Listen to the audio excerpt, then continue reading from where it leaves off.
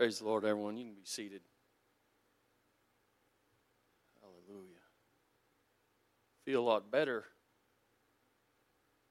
He couldn't see me. Turned around, looking for me, couldn't find me. Feel a little better. Hallelujah. Hallelujah. Well, ain't God good? Yes, He is. Yes, He is. Well, last time I came up here, started out with some words of wisdom for young people concerning relationships, and come here tonight with another nugget for you young people, for relationships concerning communication. And the story about this Swedish couple that had gone to the fair, and they were walking along, and they walked by and saw this sign that said helicopter rides. And the husband said, "Oh, helicopter rides, $50. I like helicopter rides." The wife looked at him and says, "Olaf, $50 is $50. He said, "Okay." So they went on. Well, a year went by, and the fair came back to town, and there was Olaf and his wife. They were at the fair again, walking along, and lo and behold, there was that helicopter ride again for $50. And Olaf said, "Oh, helicopter ride, $50, $50. I love helicopter ride." And his wife looked at him and said, "Olaf, $50 is $50. He said, "Ah, you're right." Well, the pilot of the helicopter couldn't help but overhear, and he said, "Folks, you were here last year, kind of wanted to take a ride, and you didn't, and this year you ain't going to take a ride." He said, "I'll tell you what, I'll make you a deal." He says, "I'll take you up in this helicopter, and if you can do the whole ride without saying a word, the ride's free." I said, "Oh, that'd be great."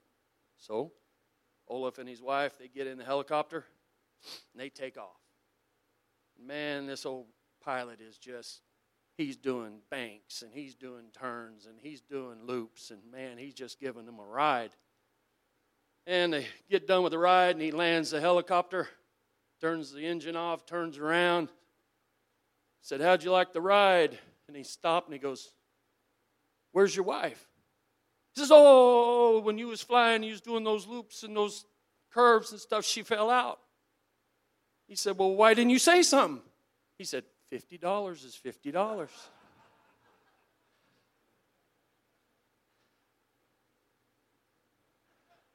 So know when to keep quiet, fellas.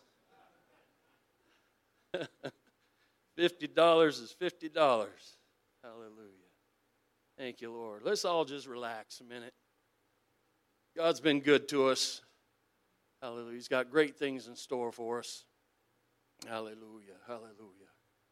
Bringing something kind of a little different tonight, and I'll be honest with you, I'm the one that's needing to relax, I think. But I just got to obey the Holy Ghost. And if you'll turn with me tonight to Philippians chapter 2, we're going to read verses 3 through 7. I'll let you be seated. Again, I want to say thank you, Pastor, for the opportunity. And it's good to be a part of Truth Church. It's good to be a part of Truth Church. Appreciate each and every one of my brothers and sisters. You guys are awesome. Hallelujah. I'm going to tell all my friends about you. All two of them. I'll let them both know about you. Hallelujah. Philippians chapter 2, verse 3 says, "Let nothing be done through strife or vainglory, but in lowliness of mind let us esteem other better than themselves. Look not every man on his own things, but every man also on the things of others. Let this mind be in you, which was also in Christ Jesus, who being in the form of God thought it not robbery to be equal with God." But verse 7 says, "But made himself of no reputation, and took upon him the form of a servant, and was made in the likeness of men." Hallelujah. Let's all pray. Lord, we thank you for this opportunity to be here tonight. We're asking you, Lord, that your anointing come down in this place, that you would talk to us in this place. Lord, without your anointing, my efforts are nothing, God. Help me to step out of the way and let you operate like you want to in this house, Lord. Bind us together. Do a work in our hearts. Help us to be equipped to be effective for you. God, we give you the praise. We give you the glory. Thank you, Lord. Thank you, Lord. Thank you, Lord. In Jesus' name. Jesus' name. And you can be seated. Hallelujah. I'll read that again for you. It says, let nothing be done through strife or vainglory, but in lowliness of mind let us each esteem other better than themselves. Look not every man on his own things, but every man also on the things of others. And let this mind be in you, which was also in Christ Jesus, who being in the form of God thought it not robbery to be equal with God, but made himself of no reputation, and took upon him the form of a servant, and was made in the likeness of men. I want to read to you Barnes' commentary describing this verse. And that he says this way, he says, we are to form no plan or aim at no object which is to be secured in this way. The command prohibits all attempts to secure anything over others by mere physical strength, or by superiority of intellect or numbers, or as the result of dark schemes and plans formed by rivalry, or by the indulgence of angry passions, or with the spirit of ambition. We are not to attempt to do anything merely by outstripping others, or by showing that we have more talent, courage, or zeal. What we do is to be by principle, and with a desire to maintain the truth and to glorify God. In Philippians 2 and 3 it says, let nothing be done through strife or vainglory. And I have to tell you tonight, church, that a lot of times we can get caught up with the day-to-day and the pursuit of things to the place to where we get caught up with trying to be somebody. We've been hearing a lot here lately, as of late, about being a servant. And that's my title tonight, is The Servant.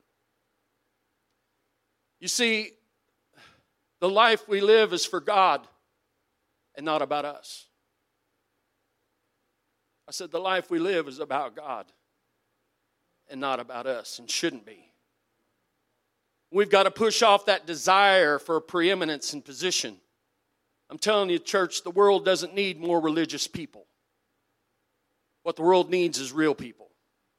Romans 12 and 3 says, for I say through the grace given unto me that to every man that is among you, not to think of himself more highly than he ought to think, but to think soberly, according to as God has dealt to every man the measure of faith. Hallelujah. Not to think more highly of himself. You see, there's that problem that we run into sometimes, is we allow ourselves to think we're something when we're nothing.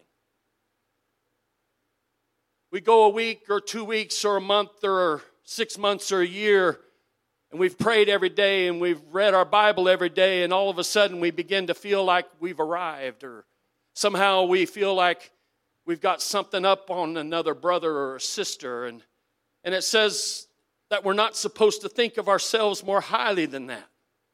And if we're not careful, we'll begin to compare ourselves with ourselves, and then you get into that point where you start kind of critiquing your brother or your sister. Kind of look around, you say, where have they been? What's happening with them? They should do better. They should do right. And then it goes as far sometimes as maybe you may go to a meeting somewhere, and maybe the standard isn't the same standard as what we have here. And you see some things that we don't accept here so much. And then you sit back and you spend your whole time critiquing what other people are doing. You get caught up in that. And if you're not careful, you get that pharisaical attitude where you just sit back and you think to yourself, I've arrived. And all the while, let's bring remembrance to what I read to you here tonight about let nothing be done through strife or vainglory. Let nothing be done. If you set out to do something to bring you glory or credit, you're doing it wrong. Hallelujah, hallelujah, hallelujah. And that attitude was the attitude of the Pharisees. Luke 18, verses 9 through 14. That parable there gives a great example of the attitude that I'm speaking about. And he said, and he spake this parable unto certain which trusted in themselves that they were righteous and despised others. Two men went up into the temple to pray, the one a Pharisee and the other a publican. The Pharisee stood and prayed thus within himself, God, I thank thee that I'm not as other men are, extortioners, unjust, adulterers, or even as this publican. I fast twice in the week. I give tithes of all I possess. And the publican, standing afar off, would not lift up so much as his eyes unto heaven, but smote upon his breast, saying, God, be merciful unto me, a sinner. I tell you, this man went down to his house justified rather than the other. For everyone that exalteth himself shall be abased, and he that humbleth himself shall be exalted. It also describes the attitude of Pharisees in Matthew chapter 23, verses 5 and 6. In the Living Translation says it like this, everything they do is for show. On their arms they wear extra wide prayer boxes with scripture verses inside, and they wear robes with extra long tassels. And they love to sit at the head table at banquets and in the seat of honor in the synagogues. Talking about the attitude of a Pharisee. See, if we're not careful, we allow ourselves to get to the point where we think we're somebody when we're not. I've been to places where I've actually seen a backslider come walking in to a church. It wasn't here, but I've seen a backslider walk into a church that we hadn't seen for a long time. It was a female. And she come walking in. She didn't even get her feet into the sanctuary, and somebody met her at the door and said, you know better than to be dressed like that. That's what I'm talking about. See, when the servant wouldn't act that way. The attitude of a servant wouldn't be that way. The servant would want to know, can I help you? Can I help you find a seat? It's so good to see you. And church, I'm coming here tonight to speak to us about we've got to have that attitude of a servant, but we can't have that attitude of a servant at the cost of stepping on others. We've got to be careful how we deal with our brothers and sisters. We've got to know that we can be trusted with one another. I like it this way. It says we're not to blow out someone else's candle to make ours brighter. Hallelujah, hallelujah. Pastor, look what I'm doing. Shove your brother behind you. Hey, Pastor, it's me. I've seen it times and times. Man, you be at a meeting, or you be at a banquet, or you be at something, and somebody be sitting there, and all of a sudden the pastor walk in, and boy, they're on their feet, being seen. And I look at that, and I shake my head, and I say, well, wait a minute. 10 minutes ago, that brother asked you to do something, and you wouldn't even move. The pastor come walking in, now all of a sudden, you got jets on your heels. What happened? What happened was, it was all about them. They were doing it out of vainglory. They were doing it to build themselves up. Hallelujah, hallelujah. That different translation of our opening scripture reads this way, and I want to read it to you. It says, don't be selfish. Don't try to impress others. Be humble, thinking of others as better than yourselves. Don't look out only for your own interests, but take an interest in others too. You must have the same attitude that Christ Jesus had. Though he was God, he did not think of equality with God as something to cling to. Instead, he gave up his divine privileges. He took the humble position of a slave and was born as a human being when he appeared in human form.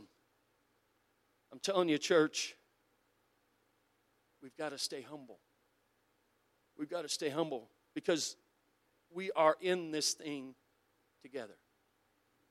We are in this thing together. Romans 8:28 says, and we know that all things work together for the good to them that love God, to them who are called according to his purpose. For whom he did foreknow, he also did predestinate to be conformed to the image of his Son, that he might be the firstborn among many brethren. We are to be conformed to his image. What is the definition of a Christian? To be Christ-like. To be Christ-like. And I know that's a cliche that's thrown out today in today's society. I'm a Christian, as they puff on a cigarette. But I'm here to tell you, to be a Christian is to be Christ-like. It's to help others that can't help themselves. It's those times when you see a brother or your sister going through something and you lend a hand. Hey, I'm praying for you. You need anything, you call me. Hey, sister, I just noticed if you need something, you let me know. You call me. That's what we're to be. We're to help one another. Hallelujah, hallelujah. That word conformed there in the Greek means jointly formed or fashioned like unto. We're supposed to be like him. And when we push one another out of the way, we're not being conformed to that image. Hallelujah. We're not being a servant. Hallelujah, hallelujah. Thank you, Jesus. Thank you, Lord. In Exodus, it gives a good description, Exodus 26:15 through 30. I'm not going to read the whole thing, but it describes about the walls or the boards of the tabernacle in the wilderness. And it said each board is 10 cubits or 15 feet long by 1.5 cubits or 2.3 or 2 foot 3 inches wide. All were the same, made out of the same wood of shittim wood and overlaid with gold. And each board was the same size. Each board was the same size. That speaks to us as the church. There's no big eyes or little U's in here. We're all in this thing together. We're all in this thing together. In Exodus 26:17, it says, and 2 tenons shall there be in one board, set in order one against another. Thus shalt thou make for all the boards of the tabernacle. Those 2 tenons in the Hebrew definition literally means hands. So these boards were joined together by these 2 tenons or these 2 hands. And that's how the walls began to be put together and gain their strength, is the tenons were put together and locked together as they put the boards together and the next boards put together.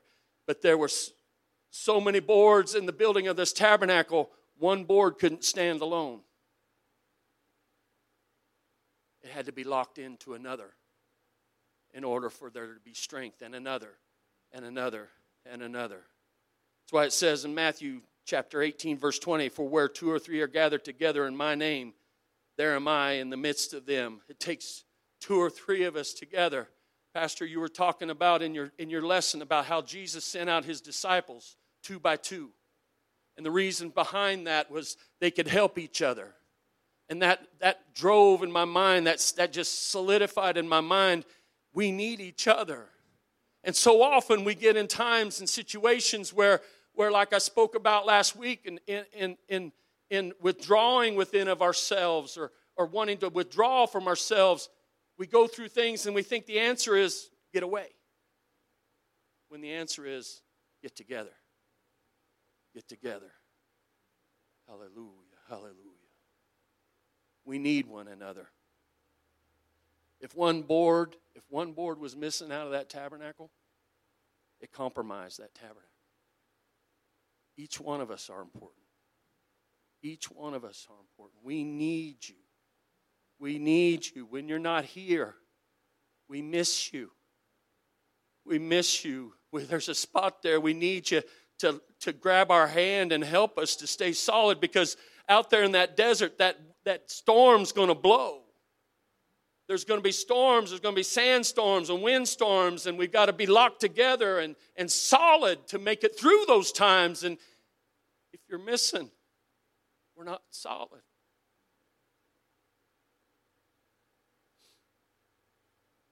Proverbs 17:17 says, a friend loveth at all times, and a brother is born for adversity. It's at those times when we're in the midst of adversity, that's when a friend becomes a brother. That's when a friend becomes a brother. We're in this thing together. We got to make a difference in this hour we're living in.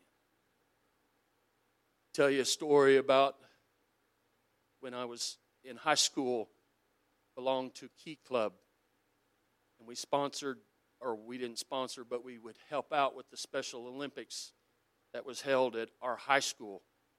And it was our job to go and to help the participants get to their event, and to help them once they got done with the event to make sure they got back to where they were supposed to go.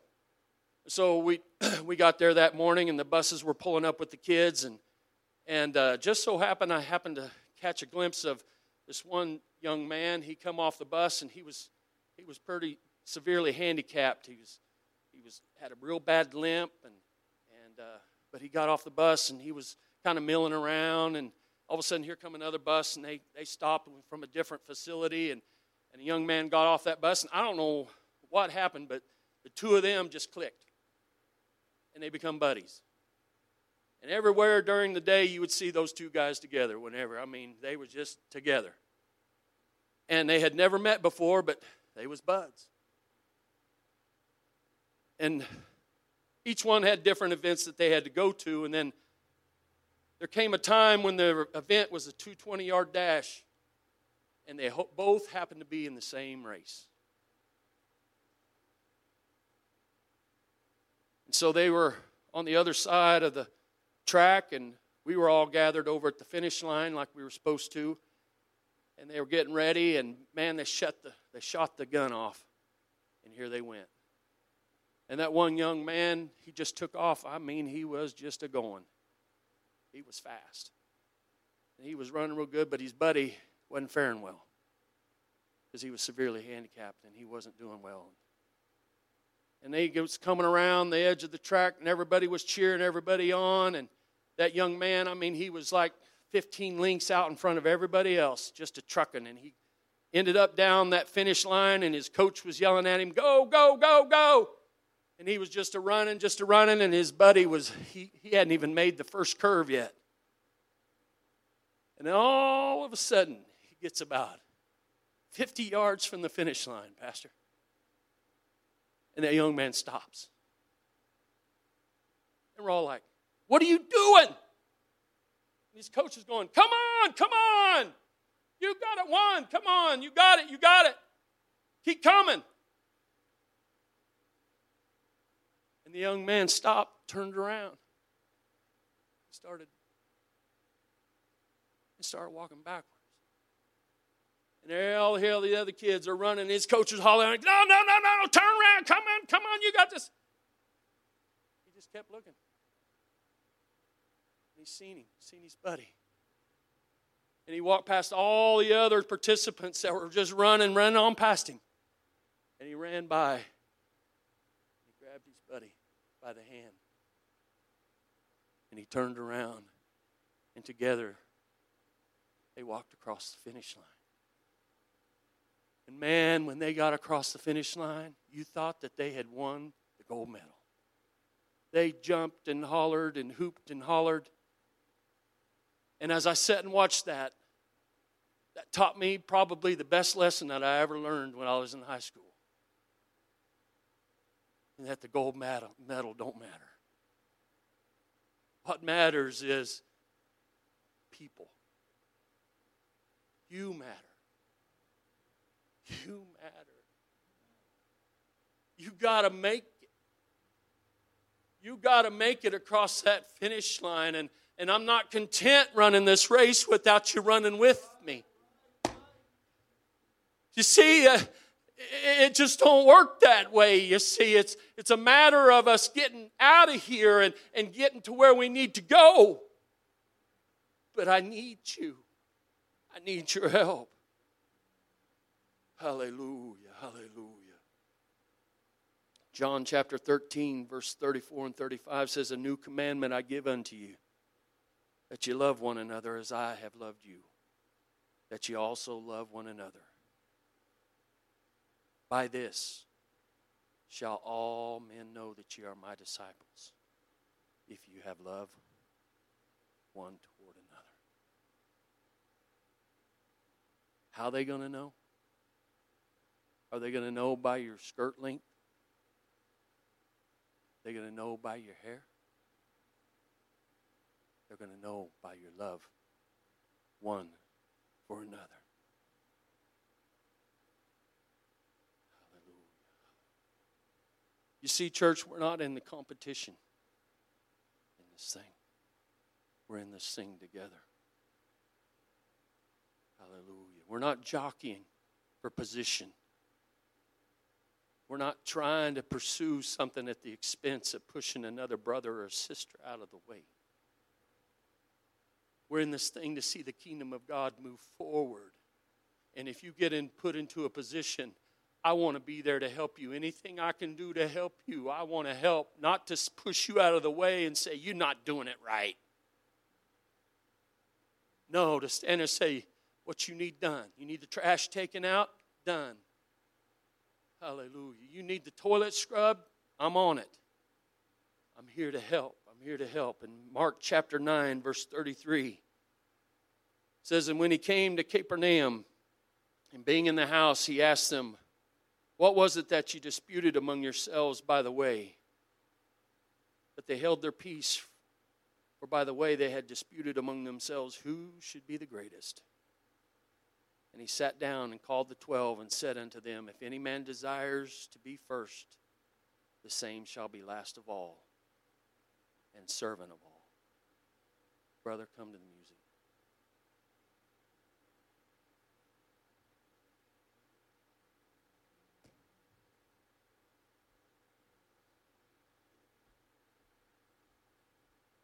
Jesus asked them, "What you boys arguing about? What's the problem?"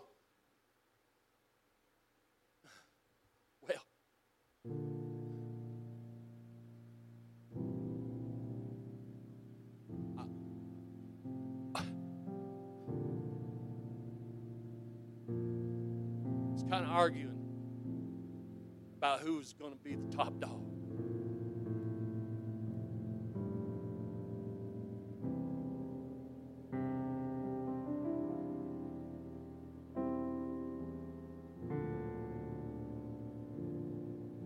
They couldn't even say anything.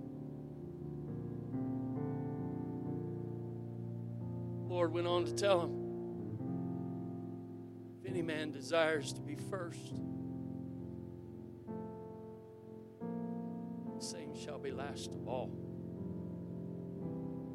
and servant of all."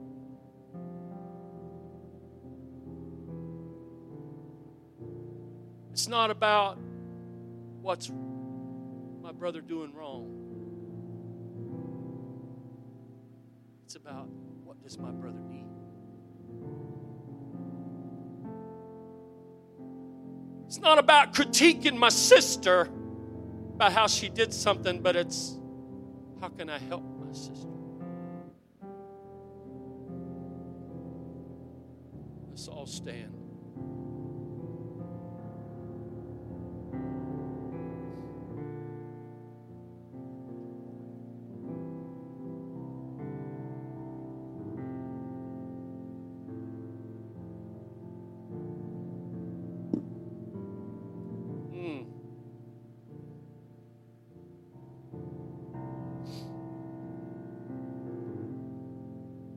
I could never forget the shame I felt when I discovered it was Jesus who had washed my feet. Keep playing, bro. Oh, okay. We were arguing about who was the greatest among us, vigorously defending our right to the best positions in the coming kingdom, when someone came sliding along the floor to wash my feet. I never gave it a second thought, assuming it was the household servant. It was Peter who realized it first and drew our attention to him in his usual emotional outburst. While we were occupied in pride and arrogance, fussing and fighting about place and position, Jesus, the Master, was on the floor washing our feet. How could we have been so stupid and insensitive? He had just told us he was about to be betrayed by one of us, that he would suffer and his blood would be shed, but instead of thinking of him in his time of greatest need, we thought only of ourselves and our own selfish desires. When he had finished, he sat back down at the table and he told us that we should wash one another's feet. He said that he had given us an example and that we would be happy if we did.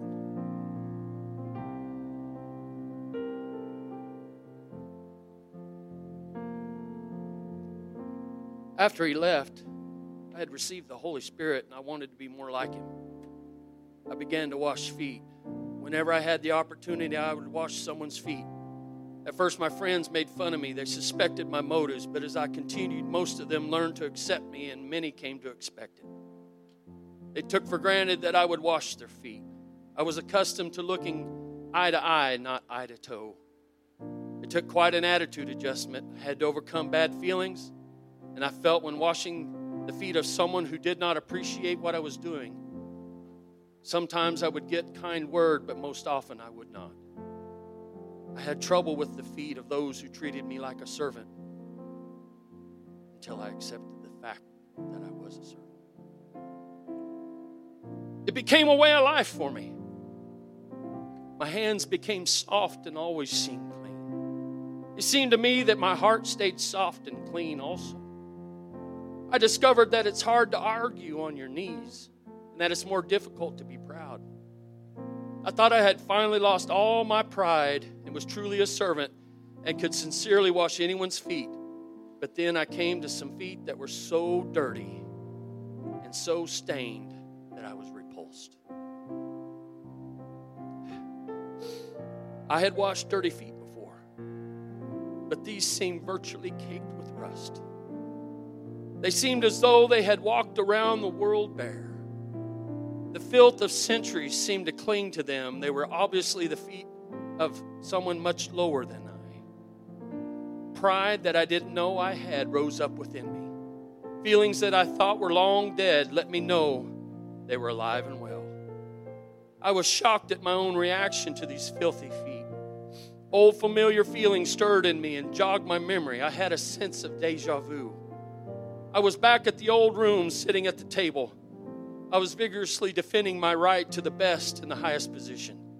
I was arguing with the others about who was the greatest, and then I had discovered Jesus had washed my feet as I jostled for position. All my shame came flooding back.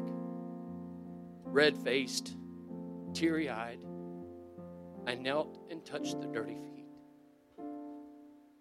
Remembering that Jesus, the Master, had washed my feet while I was consumed with pride and arrogance, I began to scrape at the substance caked on those feet. Soon the water basin was stained a dirty, rusty brown. Slowly the true color of the feet began to emerge. One stubborn spot would not come clean. I lifted the foot from the brackish water. I wiped the tears from my eyes with the back of my hands so I could see better. I rubbed the spot on the foot, splashed water over it. A scar. I reached for the other foot, a matching scar. Gasping, I looked up into the face of Jesus. He was smiling. He said, "Well done, thy good and faithful servant." Let's lift our hands to Him. It's not about me. It's not about me. More of you and less of me, Jesus. Oh, God, help me. Help me, God, to get this out of me, God. And, oh, Jesus. Oh, that's it, church. God, help us, God, to realize it's all about you. It's all about you. Oh, Oh, God, to lay aside the prideful ambitions, God, to lay it all aside. Hallelujah, hallelujah, hallelujah, Jesus.